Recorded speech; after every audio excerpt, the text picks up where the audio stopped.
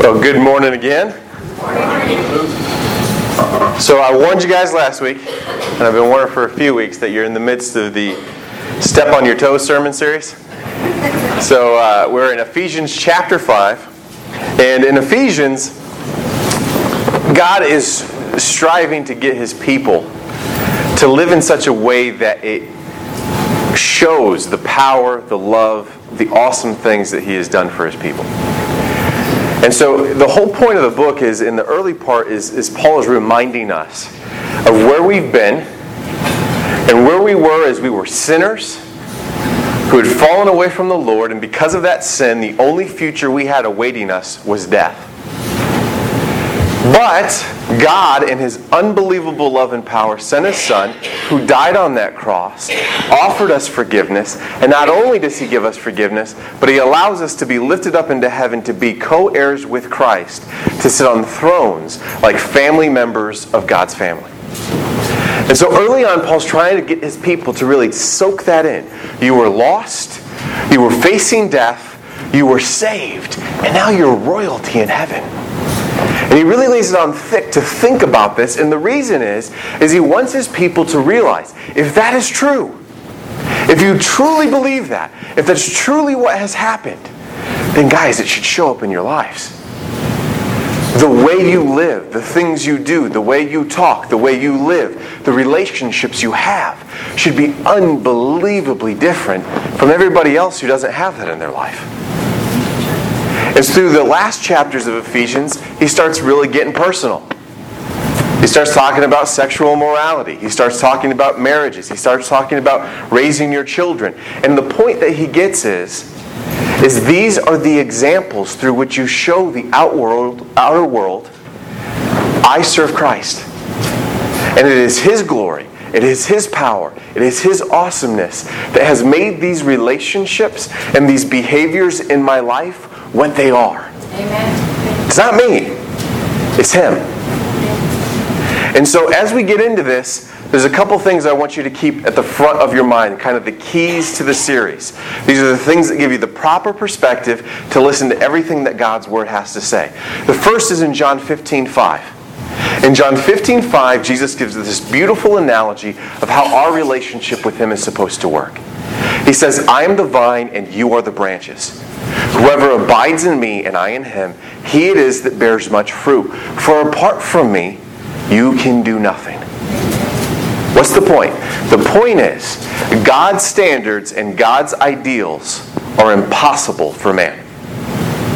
Listen to that. God's standards and God's ideals by Himself are impossible for man. They're not hard, they're not difficult, they're impossible. So how do we achieve them? We achieve them not by going to our own resources for power, strength, and love. We achieve them by allowing Christ to be our vine. Amen. It is Him that is the source of power. It is Him that is the source of love. It is Him that's the source of forgiveness. It is Him that is pouring all of that godly resource into our feeble bodies. And so when we do these things, no one goes, wow, Luke's amazing. Oh my gosh, John's an incredible guy. They go, your God is awesome. Your God is awesome. Kind of reminds me, like, if you've ever seen a young child who is well-behaved, educated, and smart, well, the world will go, hey, that kid's cool. Most of us initially, what's our second thought? His parents have done a good job. Those parents have done a good job. It's the same way it should be for us as adults. People should look at us and go, man, your God is awesome. Your God has done a good job shaping you. The second thing that we've been focusing on throughout this series is this analogy I've been using of what kind of church are we? And I've been pointing you guys to two gyms that are in America. One is Planet Fitness. Any members of Planet Fitness? Couple? Planet Fitness is very clear. They want a full gym of people who feel completely comfortable working out. They have free pizza on Mondays. They have free candy at the door. There's no judging. There's no coaching. There's no grunting. There's no bodybuilding. In fact, if you're too fit, they will actually ask you to leave, because you make all the unfit people feel bad about themselves. Then on the other end, you have this gym called Jim Jones, and these guys are psychos. On their website, they're like, we perfect the art of suffering. Joining our gym is signing up for suffering. If that sounds good to you, you're in the right place. And at that gym, you can only actually work out at their facilities by invitation. And they will kick you out, not for not paying your bills, but if after time they look at you and go, you don't look like you work out, you're giving us a bad name. Please leave. The point between these two is both of them call themselves gyms. One of them actually cares about people changing. One of them actually expects their people to look different. And one of them, if you don't, they'll tell you goodbye. The other could care less if you change. The other simply cares that you show up, that you're present. And why I think this is such a powerful analogy is I think this is where the church in America sits today. Are we churches that just care about attendance? Do we really not care what happens in your lives as long as we have full seats? As long as we're able to build great facilities, as long as we're able to bring in lots of money, as long as we're able to have a coffee shop and a bookstore and all these amazing cool things? Or do we sit here and go, no. You walk in these doors and you learn to change. You walk in these doors and we expect that you're in a relationship with God that reshapes who you are. It doesn't just change your heart, it rebuilds you from the top down. We have a church where if you're on the wrong path, someone's going to talk to you. We have a church where we have expectations that we live and behave in a certain way. Now, this isn't to say that we're a perfect church. Lord knows, if you've been here more than a couple weeks, you know we're not a perfect church. This is a room full of messed up people. All right? And I love you all. I love you all, but we are mess-ups. Every single one of us in here. The closest thing I've ever seen to this church is an AA meeting. And here's what I love about AA meetings. At the beginning of an AA meeting, you may have a guy who's sitting there, runs a business, has a wonderful family, and has been sober for 45 years. You know how he starts off? My name's Dan, and I'm an addict. Why? Because what he knows is even though he hasn't slept, every single day of his life, he has to fight that addiction. Every single day of his life, he is just one decision away from slipping up, falling back, and making mistakes. And he knows it's that group of people and his faith in God that keep him on the straight and narrow. It's the same thing here. It's not a room of awesome people. This is a room full of addicts to sin, who all of us have gone astray, done dumb things, done stupid things, have ran from God, but we are coming back here today to go, I know I got a problem. And I'm here to go, God, I need you, and God, I'm going to follow you. In this room is a group of accountability partners going, we're going to help you on that path. And it's not because I'm better than you, it's because I've been where you've been. So when I see you making the mistake I've been making, I'm going to help you. That's the church God wants to see. And so to be honest, I care less about the number of people in this room as I do that the people in this room are actually folks moving forward. They're moving forward. Now that's a key thing, moving forward. What that means is I don't care if you're a superstar. It means that you're better today than you were yesterday. It means that you're more knowledgeable this week than you were last week. It means next week you will be even closer to God than you were today. Now to be honest, you may still be a long way from Him. There still might be a ton of behavior that needs to change. There might be still a million things that have to be fixed. But the point is, you're moving. You're moving. You're moving. What we don't want to see is that you just stand pat. And frankly, as a pastor, you know what I see a lot? I see a lot of people who early in their lives moved a great distance to get close to God, and then they got satisfied. They went, this is good. I'm better than most people. I go to church more than most people. I tithe more than most people. I serve more than most people. You know what? I'm better than most of these folks. I'm good. I'm going to stand pat. And for the next 45 years, they don't move. And where they're foolish is there might be some guy who just has been so hit with sin their whole life. They're all the way back here. But every week, they just keep moving. You know, God is more pleased with that child than He is with the one who hasn't moved in 45 years. Because here's what God says to us. You can't earn heaven. None of us will ever show up at the gates of heaven, show our resume, and him go, man, impressive, you're in. What gets you into heaven is that when you show up and Jesus greets you at the gate, he goes, man, good to see you. Come on in. My child, my servant who has walked with me day in and day out. That's what gets you in, is that you have a relationship with him, not that you've done amazing things. And so, brothers and sisters, what I want you to think about in your relationship with God is, are you truly progressing? Are you truly getting better?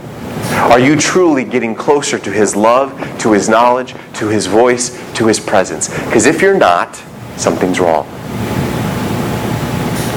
And so as we've talked about these things, both sex and now today, parenting, or our marriage, God's window on this is your marriage is the example that you have to show the world how great he is. It's not to show how awesome a husband and wife you are. It's not to show that, hey, you're an amazing spouse. It is solely for the purpose of you showing people we have a great God. Amen. And what he wants to hit you with is, when your marriage doesn't show that, it also is a bad testimony to who he is. So keep those two things in mind. One, what we will talk about today is impossible in and of yourself. And two, the point is that you are progressing in these relationships closer and closer to the ideal that God has laid out. The problem for many of us is we've gone, that ideal is so hard, forget it. Not even going to pursue it anymore. It's not what God wants. All right, open up your Bibles. Ephesians chapter 5, 22 through 33. While you're flipping there, I'm going to say a little prayer for us. Dear Heavenly Father, we come before you, Lord, and I ask that it is your word and your truth that is spoken today.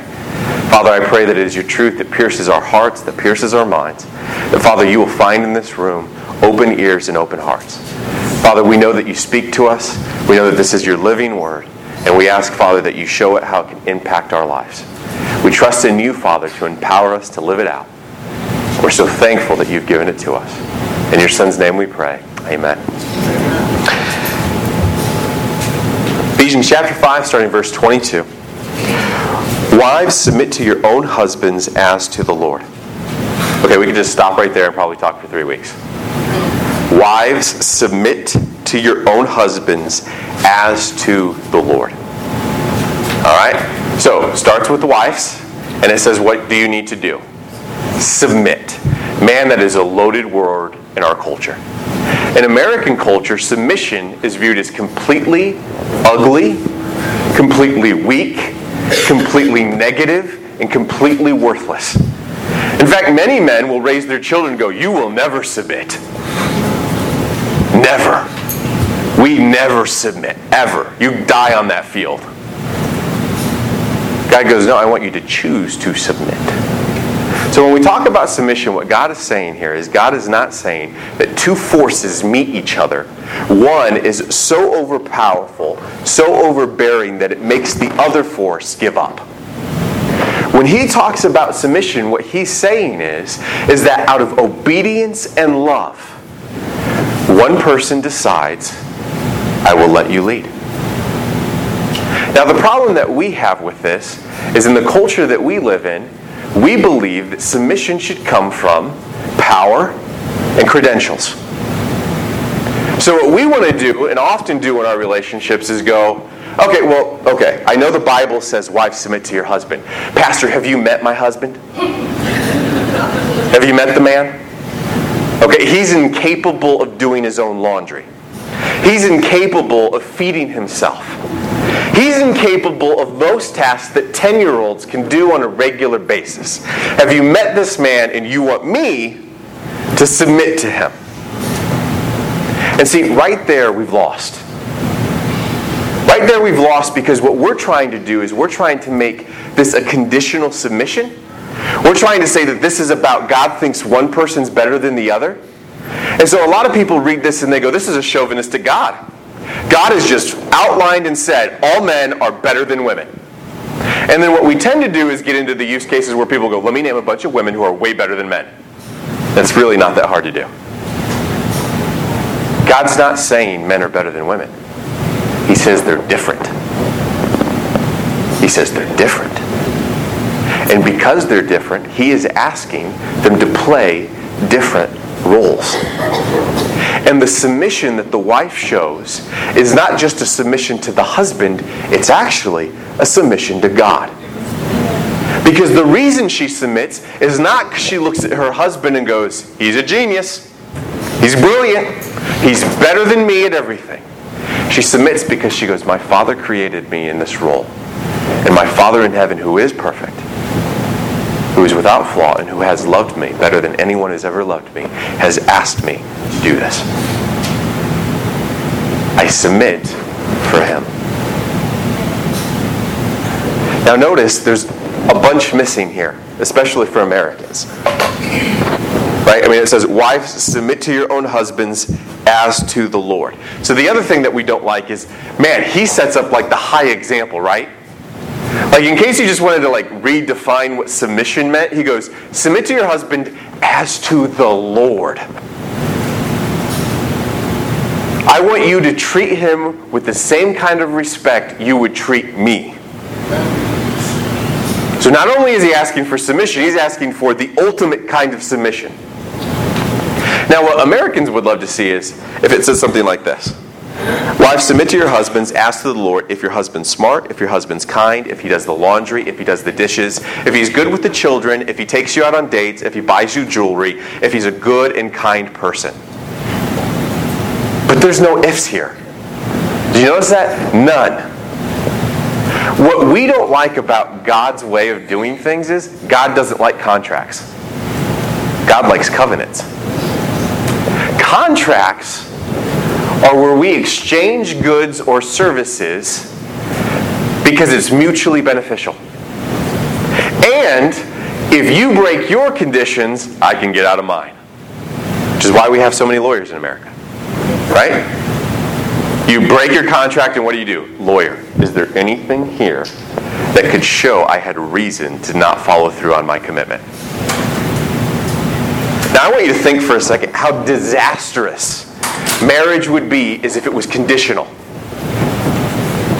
Can you imagine all the times you mess up as a spouse? Let's be real. Think of all the numbers of times that as a spouse, you are self-centered and make decisions only focused on yourself. Think of the number of times that you have hurt your spouse, ignored your spouse, or belittled your spouse, even sometimes by accident. Like, men, have you ever done that? Have you ever been in an argument and you say something, and once the word comes off your lips, you realize it was too loaded, and now the argument's going to be something else? Typically, it would be a word like, you're just like your mother. Once you've said that, whatever the prior argument was, that no longer matters. That will no longer be what you're talking about for the rest of the evening. You'll now be talking about that. And so with conditional relationships, the problem becomes is there's always a way to find why you shouldn't do what you should do. And you hear this a lot. Well, why don't you respect your husband? Have you seen my husband? He's an idiot. Have you seen him not respect me? He did this, he did this, he did this, he did this, and he did this. So until he cleans those up, I'm not showing him respect. Husbands, love your wives. Sacrifice for them. Well, no. Have you seen her? She doesn't respect me at all. My goodness, I get more respect at work from strangers than I do from my own wife. And all of a sudden it becomes this game of let me pick at you and you pick at me and we'll build up our excuses for why we don't have to treat each other good. God goes, I don't want contracts, I want covenants. You sign up to be a wife, you sign up to be submissive to your husband, as to the Lord, without condition. It's a hard bar. It's high. That's why a lot of times when I'm counseling people who want to get married, I'm like, do you really understand what you're signing up for? See, in our culture, we've just turned it into the next phase of dating. And our culture is like, oh, we hang out enough, we should date. We date long enough, we should have sex. We have sex long enough, we should move in together. We move in long enough, maybe we should have kids. We've had kids, we might as well just make it official and get married. We just have this continual progression of escalation, and what we have continually is off-ramps. At any point in that, if we want to get off, we just get off. Redo. It's not how the way God pictured it. God pictured it, your friends, and then you get married. And the world changes. Completely and utterly.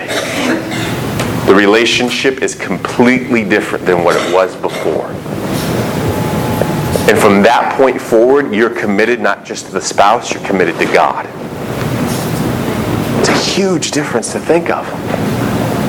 And the reason this is powerful is what it starts to do is it starts to make it so that in your relationship, you're not thinking about the reasons you shouldn't do your job. You're just thinking about, how do I do my job?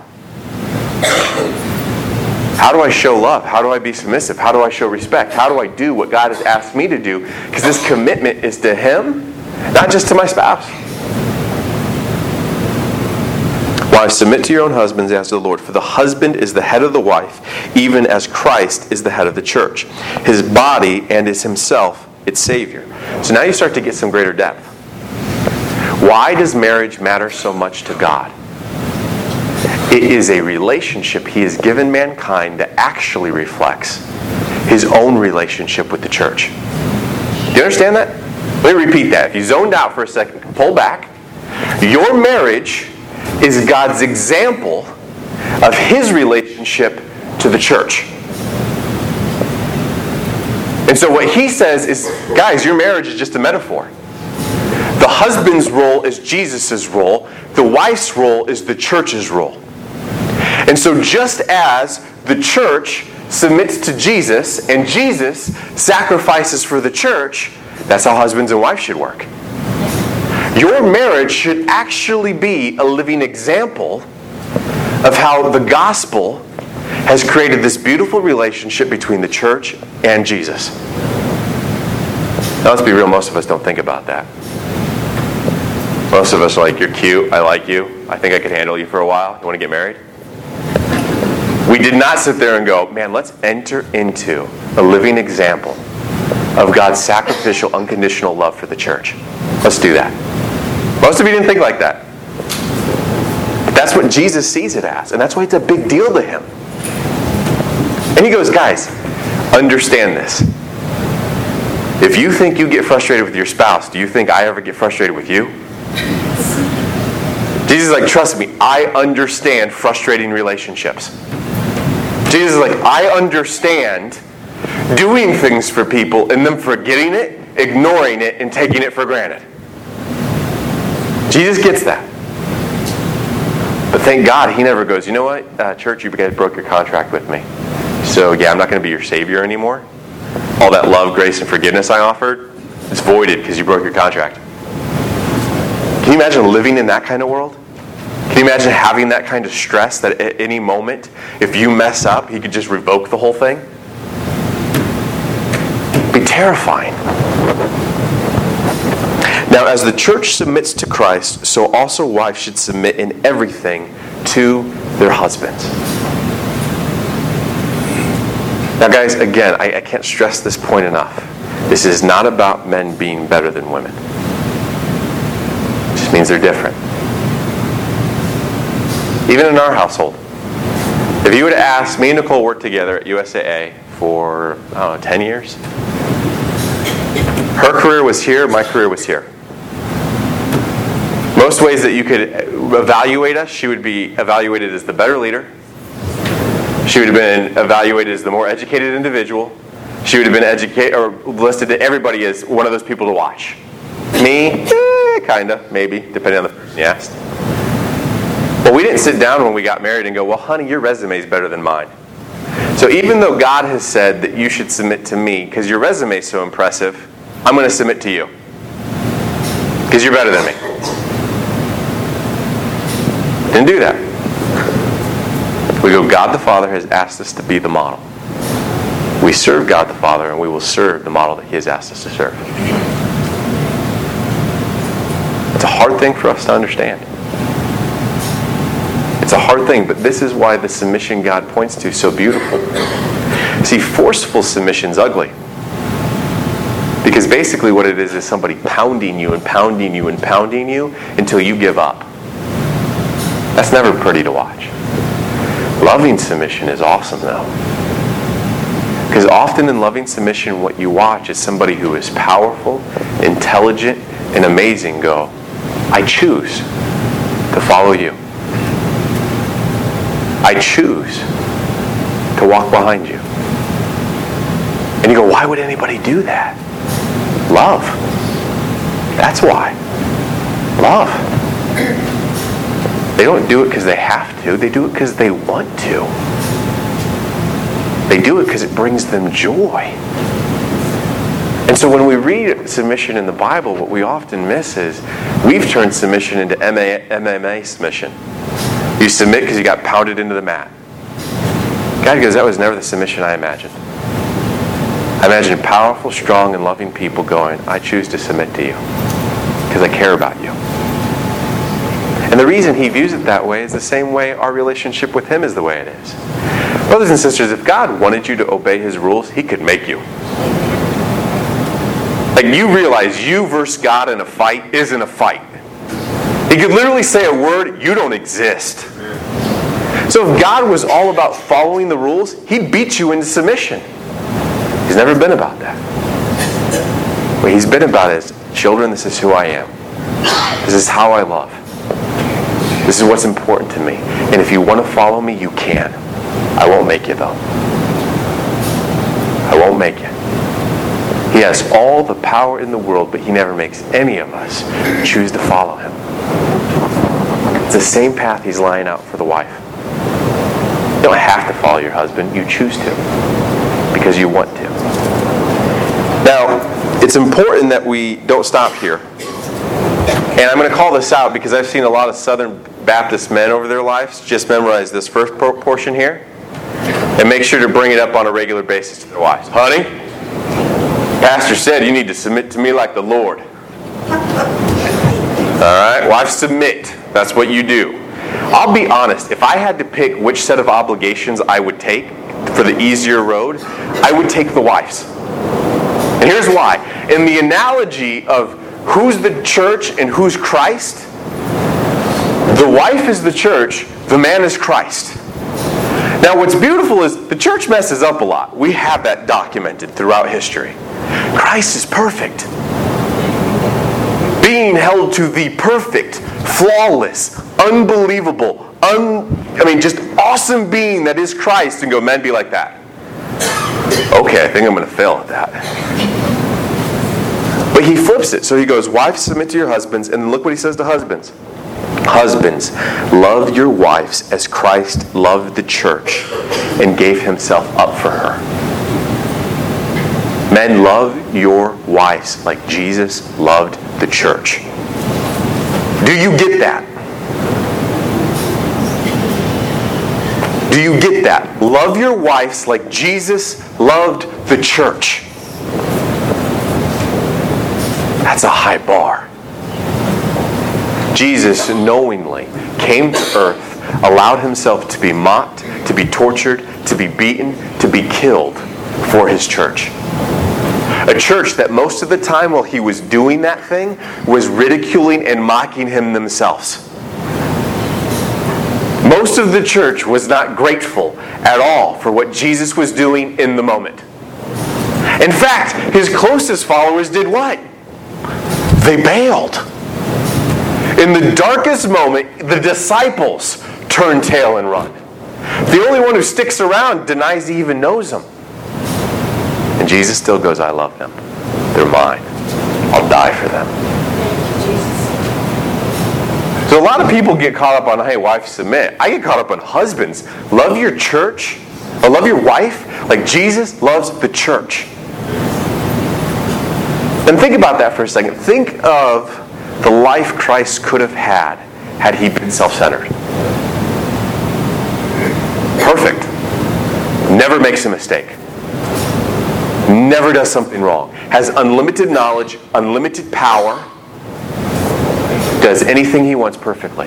He could have lived a better life than any human being ever. Instead, he took all of that power and what did he do? Used every single ounce of it to either love his Father or to love us people. All of it. See, the beauty of submitting to someone like Christ is that all he's ever going to do with what you give him is give it right back. Frankly, I know marriage is a two-way street, but I'll be real. Every time I've had a child, I've been much more scared about having a girl than having a boy. And the reason is, I don't know a lot of godly men. I just don't. I do not know a lot of good godly men. I don't know a lot of men that, and I'm not asking for them to be intelligent or brilliant or great speakers or anything, just good godly men who will go, I will sacrifice for my wife and my children. I will live a life that's not about me. I will live a life that's about others. Just don't see that a lot. This is what God is describing for this relationship of marriage. You have one spouse who in unbelievable love and humility submits to the other, and that one that's being submitted to takes all of his time, energy, and focus to sacrifice back for the family. Men, how many of you, when you get home from work, don't raise your hands on this, think that you're off? How many, when you get home from work, go, I'm done. I did my duty. Now I'm going to veg out in front of the TV, keep the kids quiet. Where's my dinner? I'm not doing any chores. Folks, your real job is when you get home. Because guess what? The stuff you work on at work doesn't matter. Shoot, in 5 weeks, people will probably forget what you do tomorrow.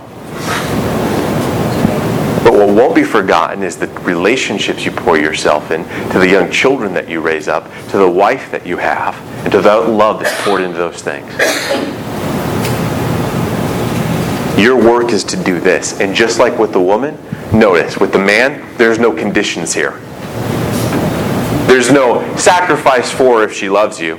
Sacrifice for her if she respects you. Sacrifice for you if she's beautiful. Sacrifice for you if she's funny. No, if she's your wife, sacrifice for her. That's what he says. That's it.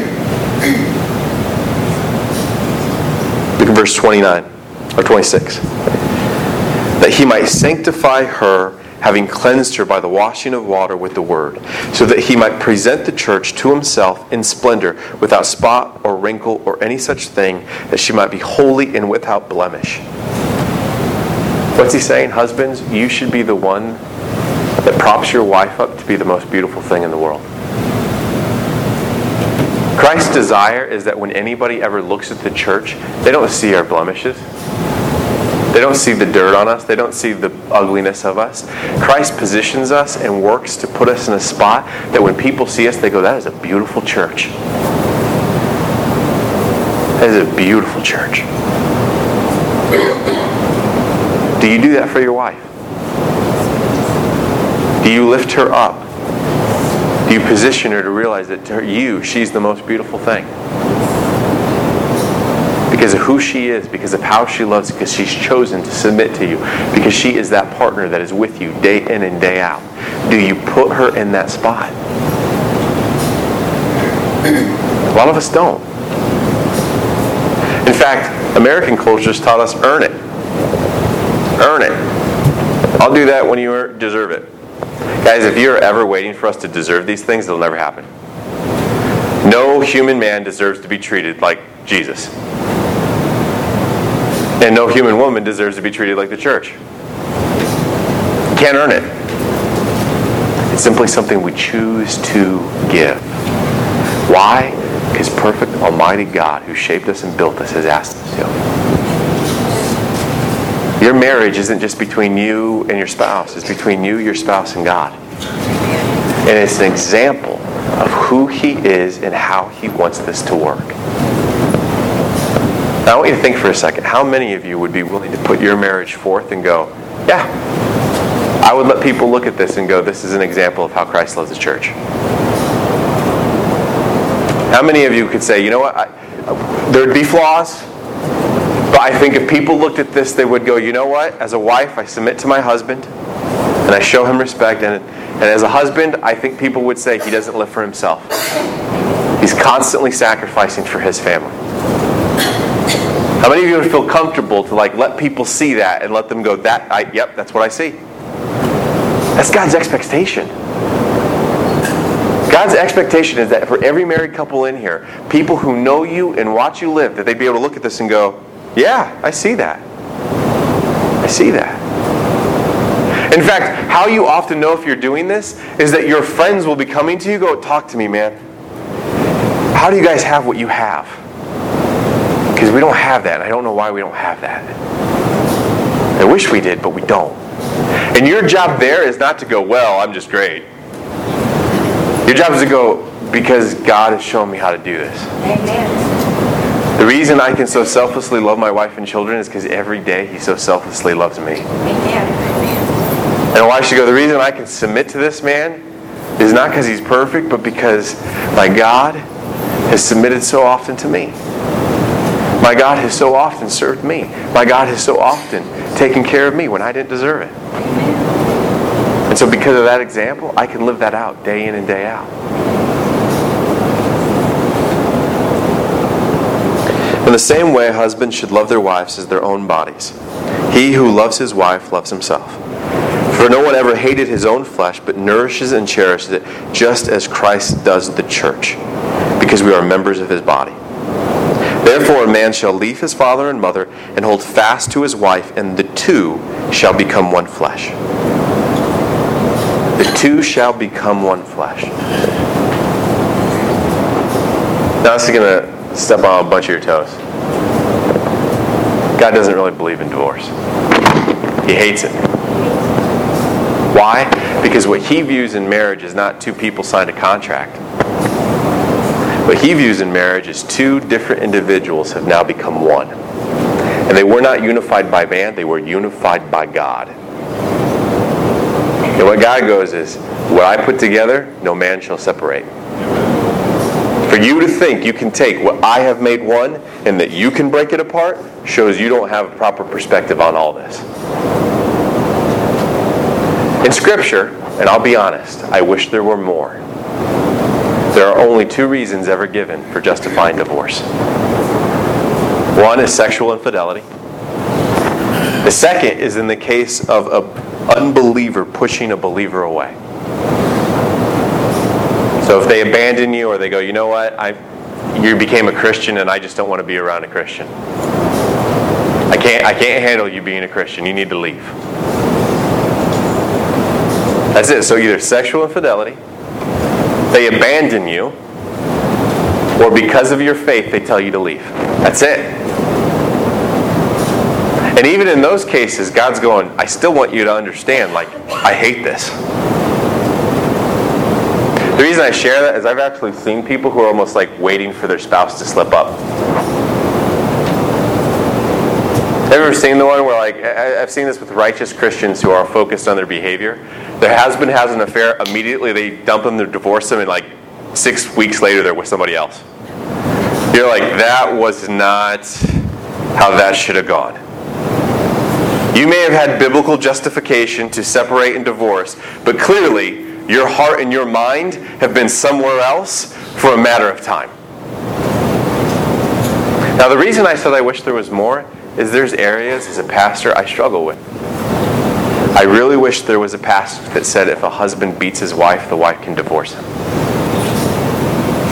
Now listen to me, please listen to me. I am not saying that a wife should stay with a husband who beats her. She should absolutely separate, she should absolutely leave, and she should absolutely take care of her safety and her children's safety. But what I also can't do is I can't point to a single passage that says she should divorce him. It's a gray area. I wish it wasn't gray. I wish there was a whole section where we could have sat down as pastors and said, Jesus, okay, let me give you some scenarios. What about this? What about this? What about this? What about this? There's nothing in there about what if he's not abusive, but he's a drug addict. I don't know. I'd say similarly, the wife should separate or the husband should separate. They should find safety and comfort. But here's the thing. God's whole focus is once you're married, you're married. In fact, so much so that he says, if you marry someone who's been divorced for any other reason than that as a Christian, you commit adultery. Because you're basically sleeping with somebody else's spouse. Again, this is why I say, high bar. Impossible for man. It's only possible with God. But please, please, please, don't lose sight of the bar. God is comfortable with all of us chasing after this and at times failing. If when we fail, we stand up and we go, I messed up. I ask for your forgiveness and I ask you to help me get back. What he's not comfortable with is with an entire group of Christians who want to go, I'm your servant, I follow you, God, but on this, you're wrong. On this, I'm not listening to you. You're an idiot. You don't know what you're talking about. Basically what a lot of us are saying these days. A lot of us basically with the last few things we've talked about go, God, sex, you're outdated. Sex is just a thing, man. Going to have sex with whoever I want with, whenever I want, and you're just going to have to deal with it. That's just the way we work. And hey, marriage, I'll get married if I want to. I won't if I don't want to. And you know what? If I want to get out for any other reason, I will. Deal with it. That's how it works. You are free to say that to him. But don't be surprised when you say those things that it hurts your relationship with him. And for all of you that aren't married, you better listen to these words. You better understand what you're getting into. Because you're not just making a covenant with a person, you're making a covenant with him.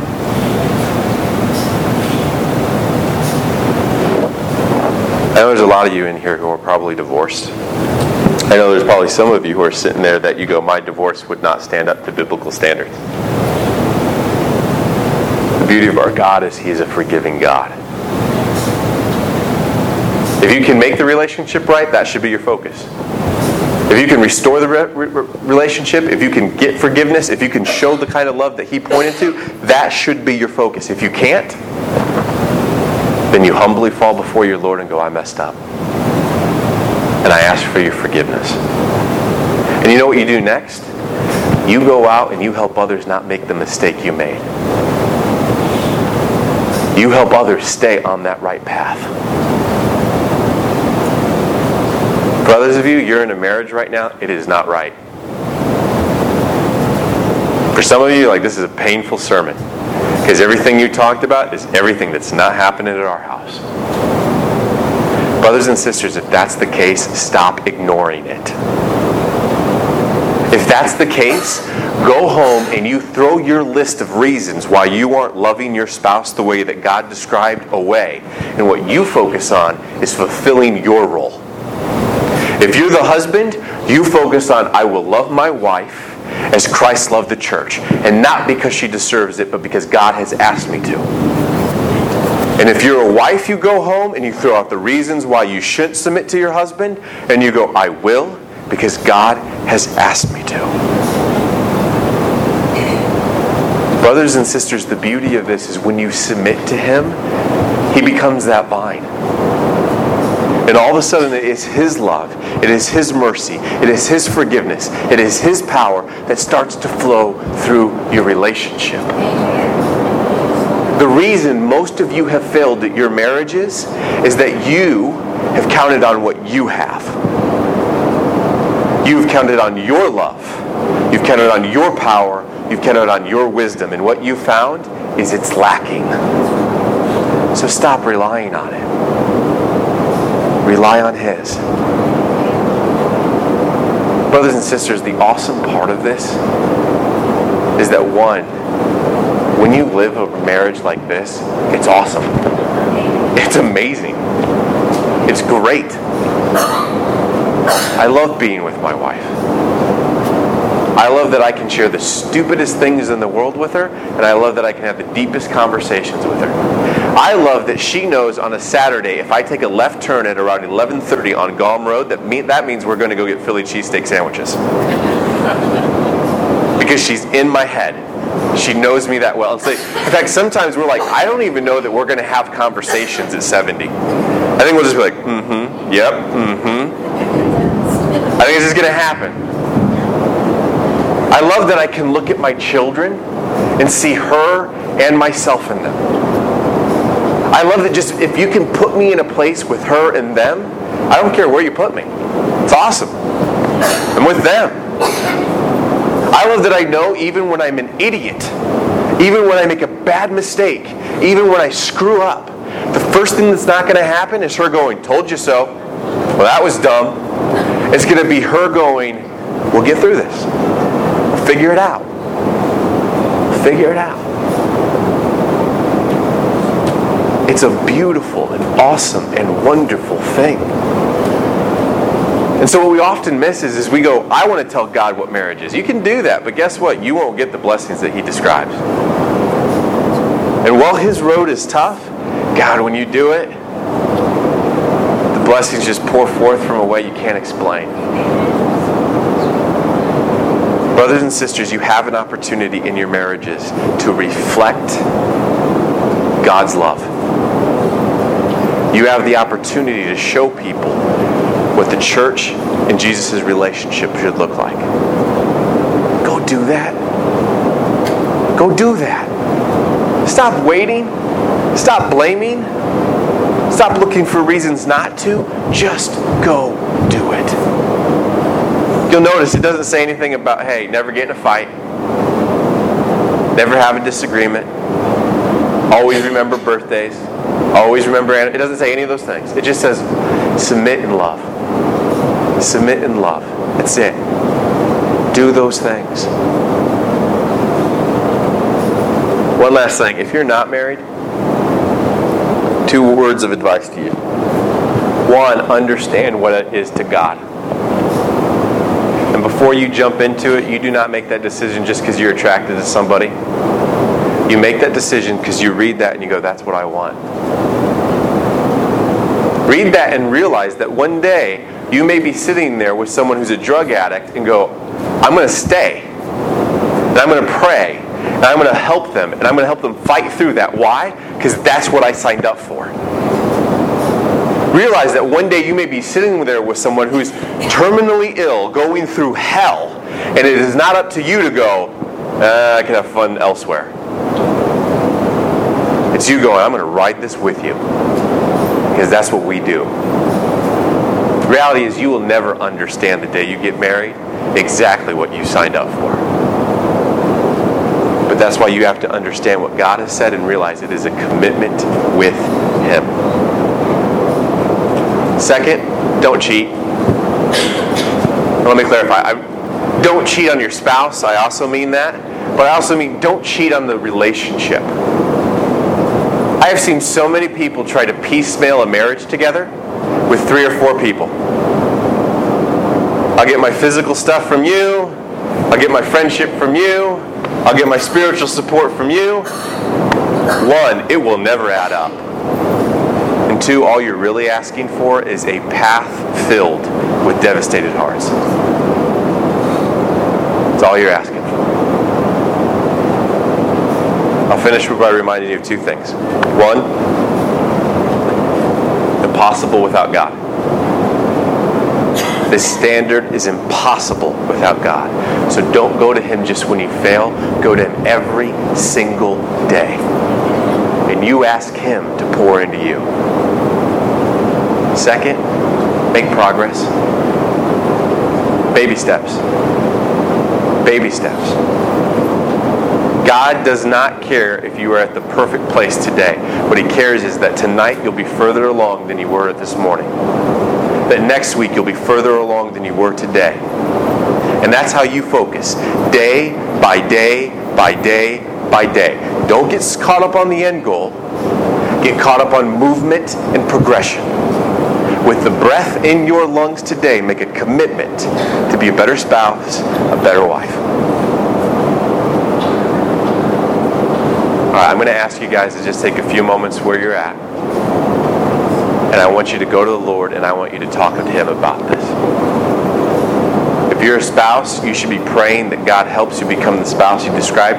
If you're not a spouse, you should be praying that in your relationship with God, that you submit to Him the way He is described. Let's quietly take a few moments while this rain gives us some great white noise. And let's go to our Lord in prayer.